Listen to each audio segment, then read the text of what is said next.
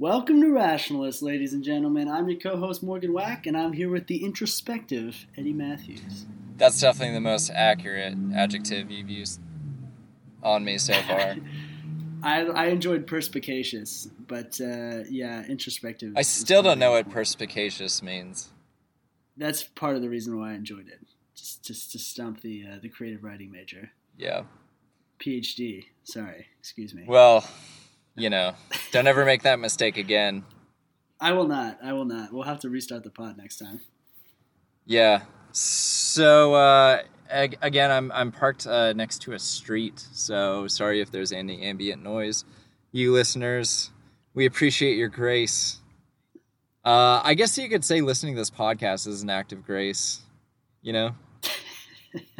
It certainly is. It's certainly going to get people in the mood for what we're talking about today, so that's a good thing.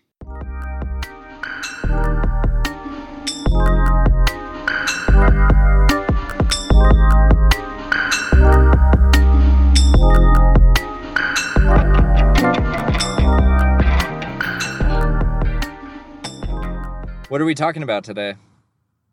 Well, you sent me an article on basically falling fertility rates, specifically to do with Denmark, but it touched on a lot of other things, and I did a little background research as well to add some nice anecdotes here and there. I don't think it had to do with Denmark. I think it just had to do with the millennials in general falling birth rates. It was centered around Denmark's policies, right? But it definitely was more about the young generations and the way that the modern economy has affected people all over the globe. Yeah. And we'll post it in the pod, right? In the notes. Yeah. Okay. The End of Babies by Anna Louise Sussman, a New York Times op-ed. What was it about? Well, so it talked about Denmark, China, and U.S. and the falling birth rates kind of hitting a historic low, or at least, a 30 to 40 year low in each of those places, and each of them for slightly different reasons. So starting off in Denmark, right? So I'll just kind of quote this little 2 sentences of the article. Being one of the wealthiest in Europe, new parents enjoy 12 months paid family leave and highly subsidized daycare. Women under 40 can get state-funded IVF, but Denmark's fertility rate at 1.7 births per woman is roughly on par with that of the United States. A reproductive malaise has settled over this otherwise happy land. So just kind of making the case that even with all of the kind of support and protections of the state and incentives, right, it's still on par with the U.S. that has none of those same supports from the state. And then kind of went on to talk about how in China, despite them lifting the one-child ban in 2015, there hasn't been much of an appetite to have more than one child because there's kind of this massive pressure to create the perfect, what they call cultivate global citizens, and just this pressure to have everything available for your child so that they, flourish in the increasingly globalized world within China. And talking about how with China's economic conditions being polarized at the time, especially in the big cities, it's just expensive and provides a disincentive for young couples to have children. And then, it also talks about the U.S. and how essentially, again, just how expensive it is, how our Americans are also not typically inclined to do so because they would rather kind of pursue education, work, and travel, similar to the Danish, but also with the extra, burden of having a lot more student debt, or certainly more than Denmark, and just in general, taking more time to find their feet in adult life. So I feel like that's kind of a summation of the 3 countries that it talked about, and then we can talk about some of the undercurrent that basically is endemic in the millennial generation, of which you and I are a part. Yeah, I mean, I think there's a couple different issues here. Great summary, as always. The main idea to keep in mind is this idea of below replacement fertility rates, which is 2.0. So if every couple had two children, they would basically replace themselves. That's why it's called the replacement rate. And this is the kind of optimal. Actually, it's more like the minimal necessity to keep your economy functioning, because you have to have people come around that end up taking the jobs of the people that die off, and that's why it's an Yeah, either that, or you have to allow an increased immigration exactly rate, right? Yeah. So that's what the U.S. does. The U.S. has had below replacement levels of fertility for years, and they've made up the difference between 1.7 and 2, which is what the current rate is, with immigration for a long time. And as that becomes, or has remained, controversial, this issue has not gone away. Although I don't hear as much about the fertility rate discussion in the United States as I do in other countries where immigration is harder to satisfy, or at least even more controversial. Places like Japan, which has even far fewer fertility rate, and much more restrictive policies on immigration. Their population is actually predicted by many to half by 2060 because of these. I think. Yeah, that's fascinating, because Japanese society historically, and certainly now,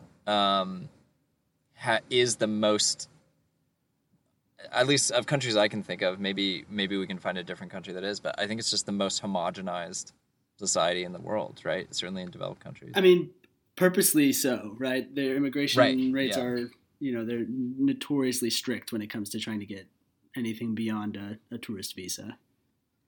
I think they took, for like Syrian refugees or just refugees in general, I want to quote this accurately, but I believe in that era they took like less than a dozen, like the entire country. Those must be some fairly amazing refugees. Like, so, like 3 doctorates and yeah, honestly. So yeah, that might be an interesting episode in and of itself, is like looking at why those policies have been in place. But regardless, continue. Yeah, it definitely is, and a lot of people have debated it, but I think there's definitely through currents. The interesting part is, like you mentioned, where there are very different cultural, social, and political practices all throughout the developing world mainly, and yet fertility rates have declined in almost all of them. And that, kind of hints at the fact that this is some larger movement in terms of either economic or social developments that is driving universal or global change, which really it doesn't happen very often in terms of anything. And we can talk about the reasons that might be happening. But also, I just want to ask you, do you think, like, why is this a concern? I know why it's a concern for governments, and I've heard different arguments for why it's a concern from businesses, but do you feel like individual people need to be concerned, or do you feel like this is all tied together? I guess yes to all the above. Okay. What I mean by that is, I think that in order to have a functional society, or at least a livable society, you need citizens to find meaning outside of strictly their own self-satisfaction, or like self-gratification through accumulating resources and experiences. Mm-hmm. And I think that having kids forces you to put yourself second or third. And I think that is a necessary, healthy way of being in the world. And I think without that, on a long enough timeline rather, our societies are just going to become even more solipsistic and self-centered, and depression rates are going to continue to skyrocket. Anxiety is going to continue to skyrocket, because we have this kind of insatiable desire or thirst for meaning that I think spirituality fulfills for, devotees of the major religions in the East and the West, or having kids for those non-religious. people. And so if you don't have kids and you don't have spirituality, I think there's a void of meaning that can't be filled with capitalism, or a pursuit of, exotic experiences or resources or that kind of thing. So that's kind of why I think it's problematic. And then aside from all the economic implications of not having, just so in higher education, right? The idea of the higher education market potentially, falling apart just because there's not going to be physically enough students to sustain nearly the amount of institutions that we have currently, So maybe there will be 60% or 40% of those institutions that survive. But if this kind of continues, then I imagine that's going to fall apart as well, or at least in the current structure. So, yeah, what do you think? Well, I'd say that last part might not be a bad thing. Yeah, but fair enough. I mean, I don't know. You're implicitly saying that having children gives you meaning. I think that can be true, but I don't think it's necessarily true. And I think that a lot of that thinking that children do give you meaning is what's eroding. The sense that children will deliver you some sort of purpose in life. I don't think that's as strong as it was 20, 30 years ago. And I'm not sure by just having more children that will actually come back. Yeah. I think that's measurably and verifiably true based on the birth rates, right? That is eroding. But I don't necessarily I don't know if that's true. I don't know if the declining birth rates necessarily signal that people think that they'll find less meaning in children. The rates of how many kids people want to have is much higher than the actual rate, which shows that there is some sort of gap between, actualizing and perceptions of, ideal rates of children. Yeah, no, that's a good point. I guess what I would say to that is I'm not necessarily saying that meaning is found inherently in having children. I guess I'm saying that having children is one usually pretty surefire way to find meaning. And if you don't have children, there's, many other ways to find meaning, but it has to, I guess I contend that finding meaning has to be some sort of self-sacrificing or self-sacrificial process. And it's a lot harder to do that on your own without somebody kind of forcing you into it, or a baby forcing you into it, or some kid that requires, the best of you day after day after day, right? Yeah, I don't know. I feel like it's optimistic to think that having a child has that much of an effect on most people. I think we can pick out specific examples where that's true, but I think on a whole, and this is the problem with really high fertility rates, right, that might not necessarily be true. And then you end up with a lot of children around who grew up in homes where they had a tough time and they weren't given the attention that they need to succeed in modern life. But yeah, I don't know. I don't know if that's the main problem with this either. I think a lot of this is just, I think the one side is economic, right? With current costs, you're talking about education. I think the reason that education rates will decline overall is not because it's an unintended side effect, but because of the direct effect of the rising costs of education that convince parents that they can't afford to have another child in a lot of places, especially the United States. And so that's kind of something of their own making in one way. Yeah. Yeah, no, I think that's fair.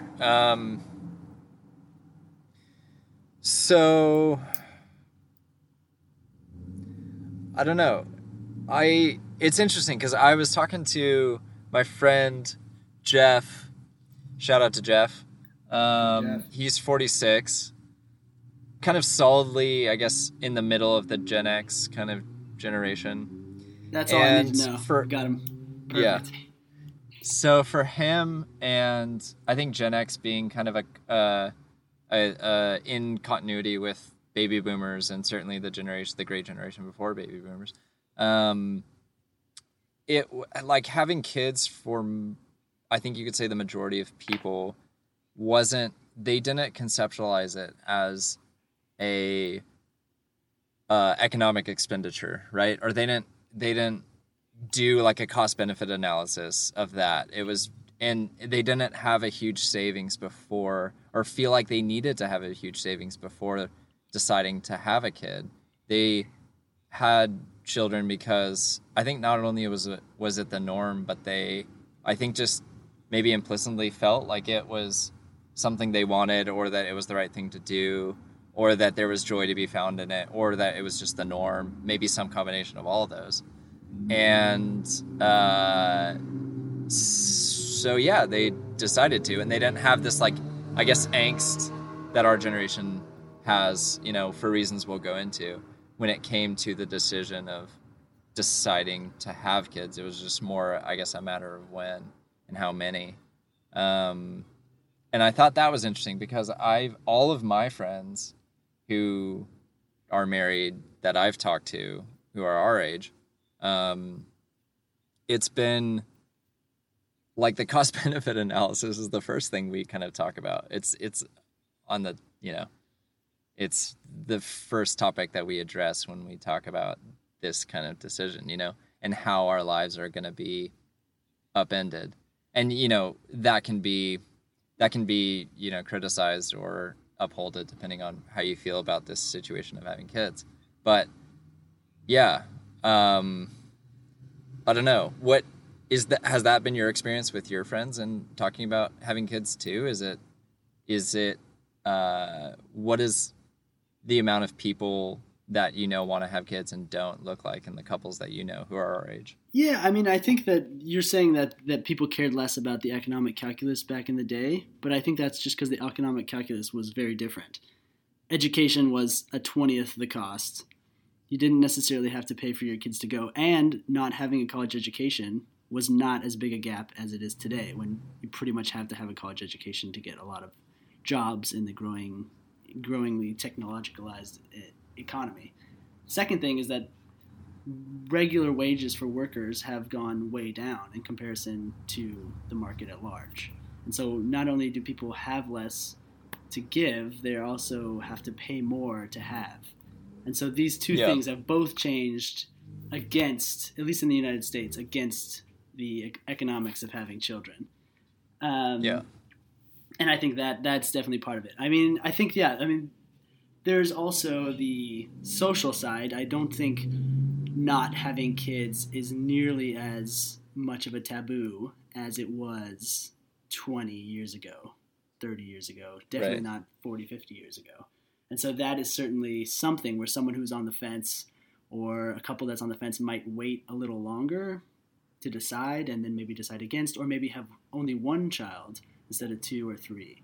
I think there really is, my guess would be there's 2 peaks. I don't think it's non-monotonic relationship, right? So there are going to be, imagine you're born in the 50s and you went to college in the 70s. Even if you didn't go to college, which you'd be less likely to do, you would have started a family probably, you would have been thinking about having kids around 25. Yeah. That has been pushed back by at least 4 or 5 years on average. While the biological clock that still exists for many women and people in couples who want to have kids before they get older has not moved very much at all. And so you've just narrowed the actual gap of people being able to have kids. So even if you decide, we're going to have kids, you might not have 3 or 4 because there just isn't time or space or money. You'll only have 1 or 2.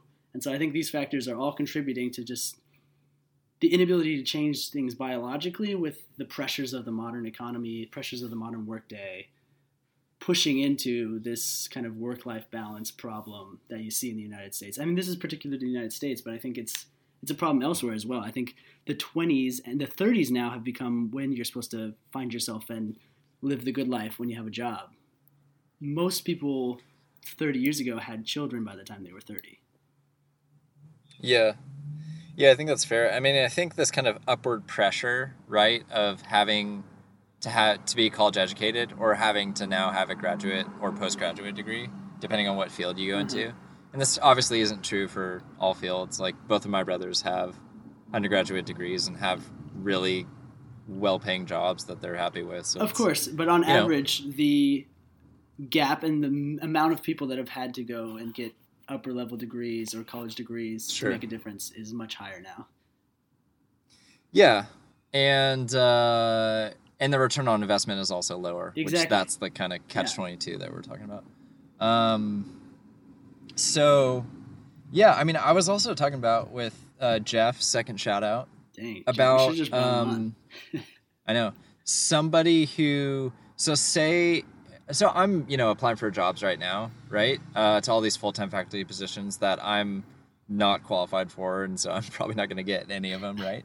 But part of that We believe in you, dude. And we know you're willing to have kids, so they should be bringing you on, the next generation, college-paying students for that university.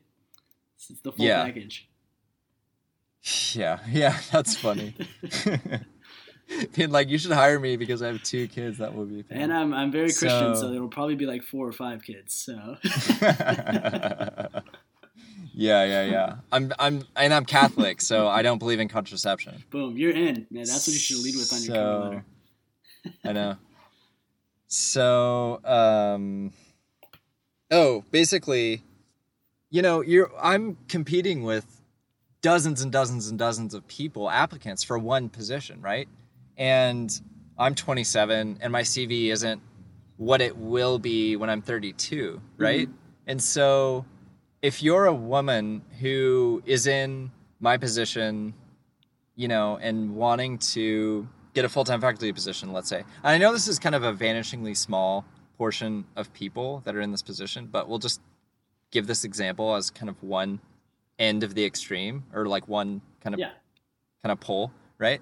So if you're a woman who's 27, who is just finishing her PhD or in the middle of her PhD, which is probably more likely, and say you're 29 and you just finished your PhD, and that's pretty early. Let's still. say for this, I'd say the average PhD finish is probably like 31. Yeah. So yeah, let's say anywhere from 20 to 32. And you're applying for all these positions, right? Mm-hmm. And this depends on the field too. So, some like kinesiology right now is a lot easier to get a job than, the humanities. So that's fine. So that's another variable. But still, you're like probably competing with dozens of applicants who also have PhDs, who are also, early career researchers, or wanting to transfer the university that they're at, and they're more experienced for whatever reason. Yeah. And so when do you say, okay, now is the time to become pregnant and then have a child? And that's basically 18 months. So 9 months of being pregnant and the first year, let's say, of having a baby, where it's the first year being it's pretty much totally reliant upon you alone as the mother, right? And so how do you figure that 18 months into your CV, right? How do you figure that amount of diminished research articles that you're publishing, grants that you're not writing, classes you're not teaching, all of this stuff, right? Books you're not writing, all of that stuff. That gap is going to show itself on your CV. So I think a lot of women in the position that you and I are trying to do or be right now are putting that off, right, until they can kind of get settled more into the 34 range. And I think this goes for a lot of women in a lot of fields. And so certainly the writer of this article talked about doing IVF, and some of the Danish women, what they call solomar, single mothers by choice, which has been growing apparently since 2007, are doing.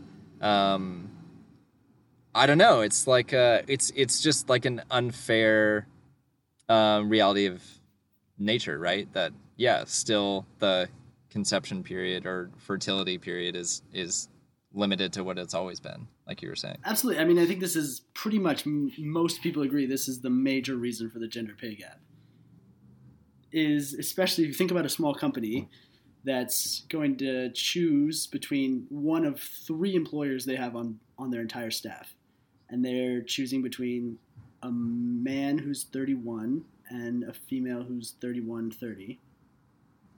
There's an incentive and a pressure for them to pick the man, because it's much less likely that they have to miss a substantial period of time that their small business would not be able to cope with if they had a child. Or a law firm. Exactly. I mean, any company, business, anything, these pressures exist. The modern work experience, the way that we value seniority and our entry-level jobs really have a large impact on our salaries 20 years down the line, are dramatically affected by differentials in initial working levels and just perceived working levels. And so even if you're a woman that's not planning on having children, that is something at the back of an employer's mind when they're doing hiring decisions. Which is technically not legal, but is still, right? Yeah, I mean, and even Still. with most places will give women longer on for childcare and maternal leave than paternal leave, which most of the time barely exists, if at all. And while this sounds like a good thing, by giving women a longer period, they've made the decision in a lot of people's minds that they're going to miss more work and they're going to have to pay someone who's not going to be there. And the obvious choice is not to shorten the amount of time women get with their children, but it's to make it equal for men and women to spend time with their children, which is not only good for the child, but also would allow for these types of biases, which are economically based, not discriminatory in a gender sense, to be taken out of the equation. And I mean, there's lots of problems with that in terms of giving people longer wages, which is why it would have to be top down, like a lot of the state-centered stuff in Europe. But almost all the evidence shows that this has a dramatic impact on the gender pay gap. Yeah, it's also interesting too because I think the conversation. So in America, we're not even having this conversation right now because we're too preoccupied with all of the other things that we're talking about. But if we were to have this conversation, I feel like it would be generally baby boomers and Gen Xers telling our generation, like, look, there's so much, like, whatever investment you put into a child, you get back tenfold in just how gratifying it is to raise the human being into this world. And just that whole process, there's a certain amount of just magic to it that you cannot anticipate. Trust me, right? And then we would hear that advice and be like, it's still kind of theoretical and abstract, and yet we have the very concrete numbers of, okay, it would be this much for daycare, and my wife would have to then work part-time, or we'd have to get like a part-time nanny, which we can't afford because we're paying rent that's skyrocketed, right, since the 80s too, and there's no rent control in any of these major cities. And we need to live in the major cities because we have to get this job that are only in major cities. And so even if we agreed theoretically with that advice that is given, the timing and when to do it still kind of feels like beyond our reach, or at least beyond my reach. Yeah.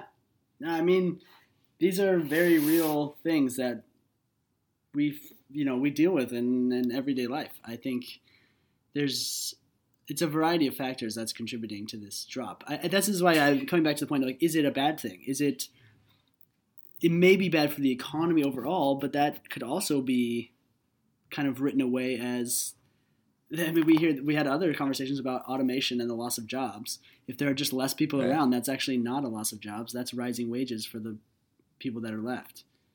Unless you have an economy based on manual labor, it's not as big a problem as a lot of these people are making it out to be, in my opinion. But that doesn't mean every country can do that, because a lot of economies are based on manual labor, but the United States is not. Especially if adoption rates were to rise and the foster care system was to have an influx of quality people.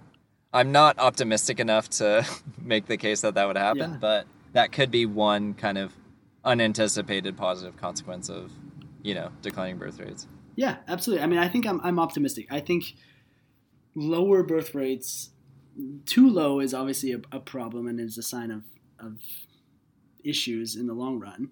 But lowered birth rates are usually a sign that the economy is healthy rather than a sign that the economy or the country is doing poorly. The countries with the highest birth rates are usually countries that have very low education rates for women, discriminatory practices. They don't practice great healthcare practices, contraceptives, those sorts of things that can promote economic growth and stable family planning. Yeah. I think the other thing too is that it's hard to picture a world with noticeably less kids in it or less people because we just constantly see what the current world is, which is more or less has been a replacement birth rate that's not just now declining, but we haven't yet seen how that decline has impacted society. So it feels like an invisible problem. You know what I'm saying? Yeah. I mean, I also I wonder how much of this is a backlash from the moral social side of people of the older generations thinking that younger generations are gonna miss out on something rather than it being an actual problem in the sense that social or economic systems are actually going to decay if this continues. Right. Yeah. Yeah, it's an interesting thought. I think what would it so who would be making that? Do you think the generation as a whole would be making that argument? Because I don't know, it's hard for me to figure the kind of moral social side of it, how that would play out other than in the individual family. Do you think it would play out in any other sphere other than the nuclear family where it's hey, you've been married to your wife for 6 years now, or I'd like some grandkids, I mean, I still think that the nuclear family is the most pervasive form of socialization that the United States has. I say what you will about the decay of the nuclear family, but unless you're going to try to bring in something about work, there really isn't another sphere that's as influential, even remotely so. I guess friend groups, but even friend groups, I think if you have friends who have children, you could definitely, at least in my case, attest to the fact that this certainly continues as a form of rationalization or not to those generations of people. Yeah. It's a really interesting thing to think about because you think about it just seems like we're the first generation in the history of the world to maybe question the very foundation of whether this is something that is needed or that we want, And I'm not saying that that's necessarily a good thing. It's interesting. It could be a really bad thing. It could be neutral,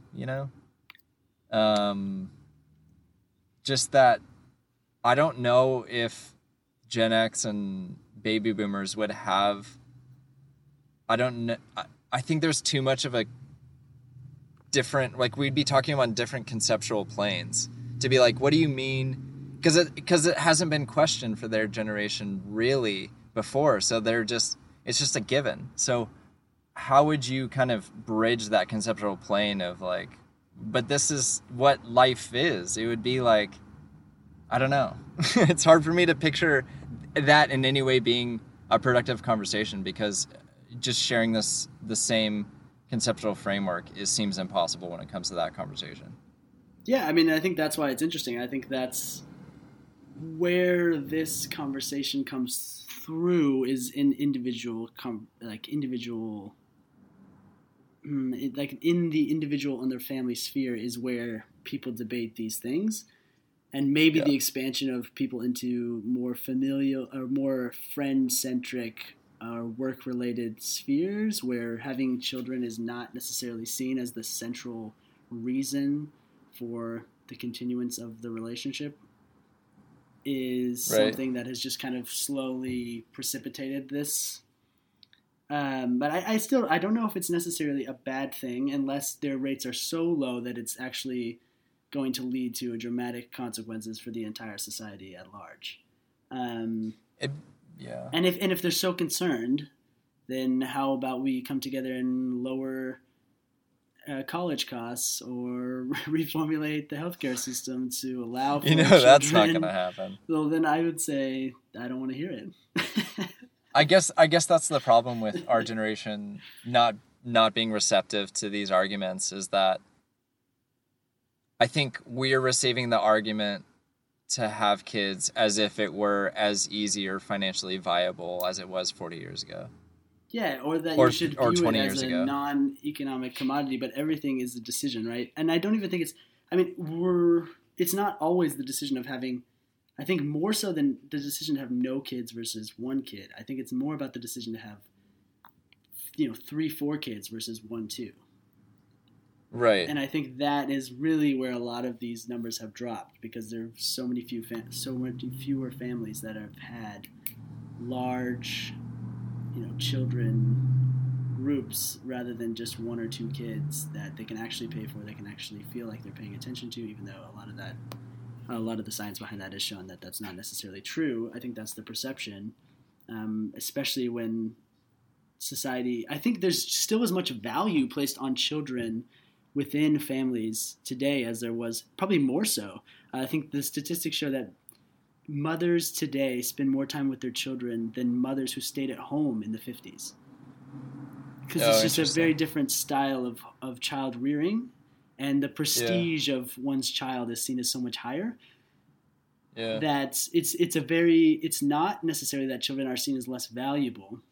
It might even be the opposite. If children are seen as more valuable, then it's worth investing lots of time into 1 or 2 rather than having 3 or 4 and trying to hit the jackpot, essentially. That is really interesting. I think that so this article talks a little bit about late capitalism, which it links to this Atlantic article that gives a pretty good summation of late capitalism. And it's, I don't know if it originated in this, but this is the first time I saw it, was reading Frederick Jameson's book, Postmodernism or the Cultural Logic of Late Capitalism, which this Atlantic article argues. Jameson, argued that the globalized post-industrial economy had given rise to postmodernist culture and art. Everything everywhere became commodified and consumable. High and low culture collapsed, with art becoming self-referential and superficial. So the kind of idea that it's almost the self-centered nature of capitalism and the hyper-individualism is actually now personified in the very art that we're producing, because we can't really look further in the past than the 60s, right? So it's just this idea that why, like, our generation raised in this late capitalism structure sees the only things that our societies essentially value as consuming and producing and achieving, or what the New York Times article would say: extract, optimize, earn, achieve, grow. That's kind of the capitalist ethos that we were raised in. And so we imbibed that and don't necessarily see how having kids in any way fits into that, especially if you're not raised in any type of like major religion. And so I don't know, it's almost like a non-starter, I think, for a lot of people in our generation, because the late capitalism, which we have to kind of like work our asses off anyway to do halfway decent in, doesn't in any way have any framework for valuing having kids. I never understood whether the term late capitalism was incredibly optimistic or incredibly pessimistic. Are they? I see it as incredibly pessimistic. Like, what's coming next? Is it going to be like new capitalism or some new form that's even better, or is it just like everything is going to collapse and we're all going to die? Either way, it seems like projecting that this is the late version and it's not going to continue can't be. It's got to mean something. I think it's more descriptive than prescriptive. I think it's just trying to diagnose what this, how the art world and the advertising or consumerist world are merging, and how, why that's produced Bret Easton Ellis or Blade Runner, or art that's very much predicated upon like looking at how those influence each other and being self-referential to current pop culture, rather than being like the modernist T.S. Eliot type referential, where you're talking about Greek mythology and weaving in James Joyce and all of this other stuff, you know? That's interesting. When in my field, we don't talk about it to do with art at all. Late stage capitalism is entirely just a political or social thought or term. But that's interesting to hear it infused with idea of modern art being expression of this form of, I don't know, nihilism in a way. Yeah. Well, I guess small m, lowercase modern art, like contemporary art, postmodern art, maybe. I don't know. It's a really interesting. I don't know. Like, did you get the sense of your colleagues currently, or like the people you went to college with? Is there any type of appetite for having kids?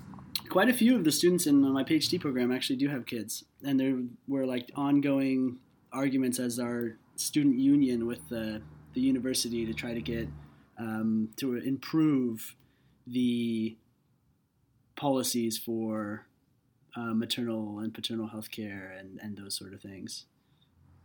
But yeah, I mean, I think that might just be specific to PhD programs because you kind of don't have the choice to wait till the end, especially if you start a little later, which a lot of people do. You kind of have to sort it out beforehand, especially since you don't know where you're going to be working after that, and your life is kind of up in the air. Yeah, I don't know. What about you?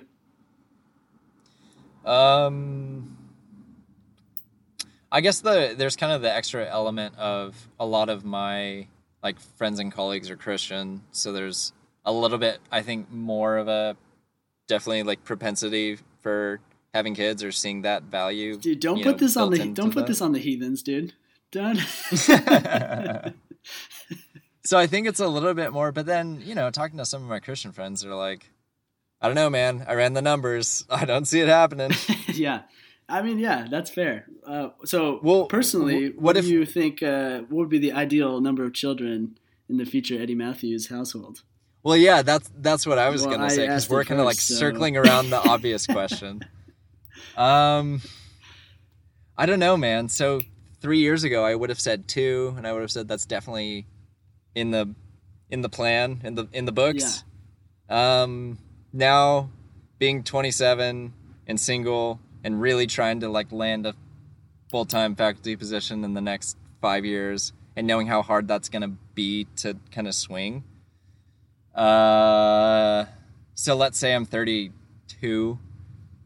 I don't know. And in just like the amount of student debt that I would prefer not to even talk about is still even like we didn't even mention I know that's it's not a small undertaking to be like, all right, now's the time, and this money that I could go to paying off student debt is now going to go to daycare. It's such a... I really... The timing just... Honestly cannot picture myself doing that. Like, it feels irresponsible. The biological timing also just exacerbates everything we've been talking about, right? It's like right when you finally get a job where you can pay for things and you're actually making things in the black instead of the red, is like now you're going to spend a ton of money and your free time on this child that's going to be here for at least 18 years. And totally, by the time it actually leaves off to college or wherever, you are going to be old and you're not going to be able to go on that hike you wanted to go to anyway. Yeah. And I heard that the kids never even pay you back. Exactly. For all that raise. That won't be I'm going to have them they're going to come out with a pen and I'm going to have my lawyer stand by. So I remember listening to a podcast. I think it was a Freakonomics episode, and it had this football player, Philip Buchanan, on the pod, and I think his mom tried to sue him over because he made millions of dollars as an NFL player. She wanted him to pay her back for raising him. Did it work? Even though he bought her a house, and everything. That's pretty greedy. If he already bought you a house, I feel like. Yeah. So yeah, it's really hard for me to picture that, if I'm being 100% honest. I honestly think that I would have. I mean, looking at your parents, how huge of an impact they had, not just with having their own kids, but kind of stepping into the foster care system, which is pretty broken in this country.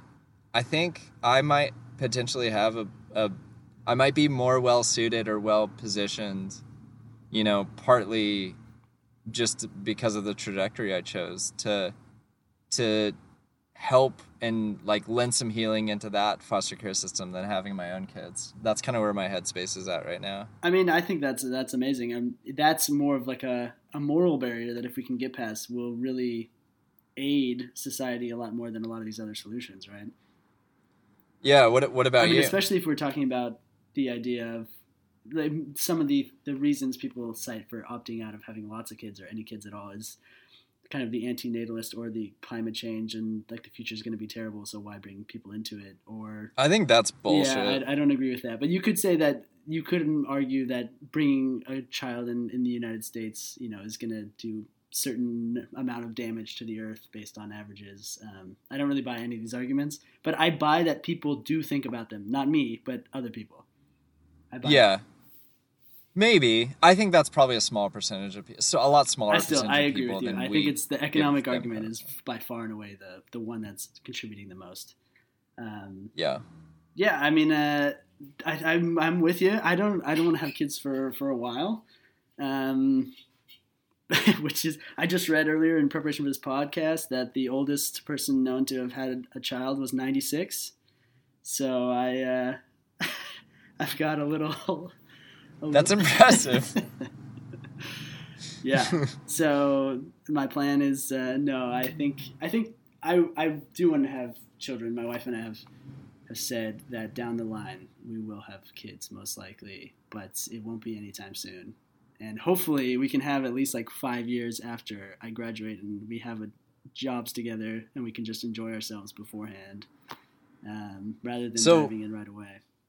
Yeah, because that's the other thing I hear a lot with, among my friends and just our generation as general. And that appeals to me too, where I was like, I don't kind of want to get married and have kids right away. But then if I get married at 33, let's say my wife's 30 or 31. Dude, see, I think this is the problem. I think you need to expand the number of women. Then you could have like 4. You could just keep. I've been off the pod. I've been advocating for this for years. Monogamy is dead. I think half of our listeners are just former partners of yours, so that's if nothing else, it's boosting our numbers. So that's great. Yeah. What would that look like for you and Noms? Like when you're. Yeah. How old would that mean that you are? Fortunately, I mean, this is where like she's slightly younger than me, and it doesn't seem like a big deal, but it actually is. Like, it would be a massive difference if she was like slightly older than me instead. Sure. Because the biological clock stuff is pretty soon. I mean, it depends. Like, I think at 30, our plan is to go in and see some doctors and be like, all right, how are we looking? How much time we got? How are the swimmers swimming? And then take a. What? So 3 years? Well, that'll be when we check and make sure we have lots of time. If we went in and they were like, dude, you have 1 swimmer left, then we'd have to resort to. But until then, we're not even really thinking about it. But then I would say, ideally, it would be like 35 for me and 34, 33 for her. But I get, like, in terms of the timeline, I 100% understand that. But then if, like, is it not just a biological fact that women, as they get into their later 30s, there's like a massively higher chance of something going wrong Absolutely. I mean, that's why you have to go in and make sure everything's looking good and you're taken care of. And that's not cheap either, Like, we were talking about IVF stuff earlier, or freezing eggs. All that stuff is insanely expensive. I don't know what exactly goes into the freezing process, but it must be a lot more complicated than it sounds on the surface, because you can't put them in the fridge? I have seen the costs on some of these articles, and I'm like, that's ridiculous. I don't understand. But you have to label your eggs, so that you don't misplace them. Then the other normal carton. Exactly. But I don't know. That's the plan. Yeah. We don't really have a great plan, but I mean, I'm not rushing it at all, and it would be ideal if I could get a job after academia and we could chill for a few years and see. Yeah. So we actually made a diaper list the other day. So it wasn't actually. What's a diaper list? It's like a bucket list, but it's before you have to change diapers. Oh my God. Only our generation would think of something like that. But yeah, I mean, that was my way of. But even what you said about that indicates how you and I and the rest of our generation are thinking about this. Where I don't think you would ever hear a baby boomer saying like, because that to us indicates of how much gravity we're putting with this decision of having a kid. I think that's a good and I thing. just think that's a new thing. I think that's a good thing, though. I think. Yeah. Well, it is in terms of all of the kind of obstacles that we have to put up with, but maybe it's not a good thing in terms of if that raises the bar, if that raises the barrier of entry high enough that people just are like, screw it. Yeah, no, I mean, I think, and it definitely affects how many kids you can have, right? Let's say I waited till I'm 35 and then I had a kid and I was like, wow, this is amazing. Even if I was like, I want to have as many kids as possible, I could have like 3 at that point, right? Like, there just wouldn't be that much time to do it. Yeah. I know, pregnancies take a while, I heard. Yeah, and as you get older, I mean, it becomes more complicated. Like you said, it's more risky. So. Yeah. What do you think is the first thing on my list that I was like, this is non-negotiable? Oh, before you changed diapers, your diaper list? This is my diaper list, yeah. Well, obviously Liverpool winning the Premier League. These are things I can control. They're mostly like things we can do or places we can visit. Is that something you cannot control? Unfortunately not. Or we win every year. What's the first thing you put on your list? Move to San Diego. That would be good. I would be down to move to San Diego. The number one thing that I've always wanted to do that I haven't done yet is to visit New Zealand and do like at least like a week camping trip in the South Island. That's like sweet. That's my non-negotiable. That's attainable. I'm like, yeah, I mean, I tried to make it legit. So I feel like if you make any list and then you make it insane, where it's like you have to visit every continent, it's just not going to happen. But yeah, that was probably the biggest stretch. But I still think I can do it. What were some other things on the diaper list? I don't know if I'm going to get in trouble with my wife for sharing this, but one of them was a safari in Kenya. Visit cool. Yosemite. What? That's an easy one. Well, some of them are pretty easy that we just haven't done. Yeah. Okay, we learn a language together was one of them. We're planning on taking some swimming classes next quarter anyway. You can do all those trips and just drop your kid off with Uncle Eddie. That's true. We could do or her the Uncle Eddie trip, the Uncle Eddie list. Maybe after we have kids, we can see how it goes. Scuba diving is probably the hardest one, I think, on the list. Yeah, but it's not impossible. Can you imagine looking after someone's baby? How terrifying would that be? Yeah. Oh my god. Yeah. I mean, yeah. I don't think you're getting out of it, dude. I have this on recording now, so I know. When I show up at your door 15 years from now, and I'm like, dude, here's 2 kids. See you in 3 weeks. Yeah, true. I'll just make sure that I never share where I live with you. Dude, I already know you're by a street, as you referred to earlier, so I'll track you down. Yeah, that's true. Yeah. No, that's interesting. I think the thing that probably a lot of listeners, I know because we have voluminous amounts of listeners listening to this, the thing they're probably thinking is like, these guys are talking about it in a very like, oh, down the road when it happens kind of way. And I think the most obvious critique of that thing is that down the road is never, you know, you think? If you're not, I'm not saying that you're like, I still picture you and Noms having kids, but I think like it makes it a lot easier when you're in your 20s to be like, oh yeah, my life's going to look this way.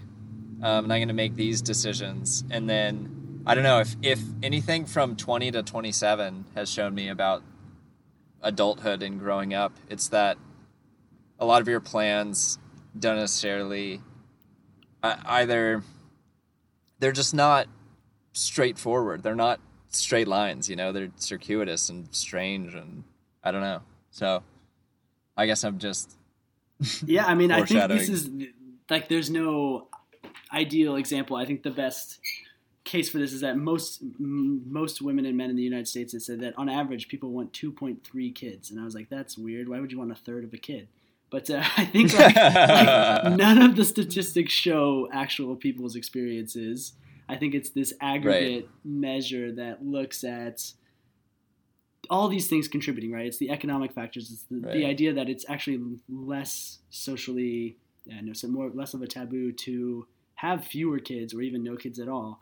All these things contribute to individual cases adding up over time where people have one less kid or no kids or decide to go to Switzerland for a year rather than settling down. I don't know. But I do think it's no one thing, but it's the fact that it's happening all over the world in almost every developed country shows how powerful this movement is towards lower fertility rates overall. Yeah.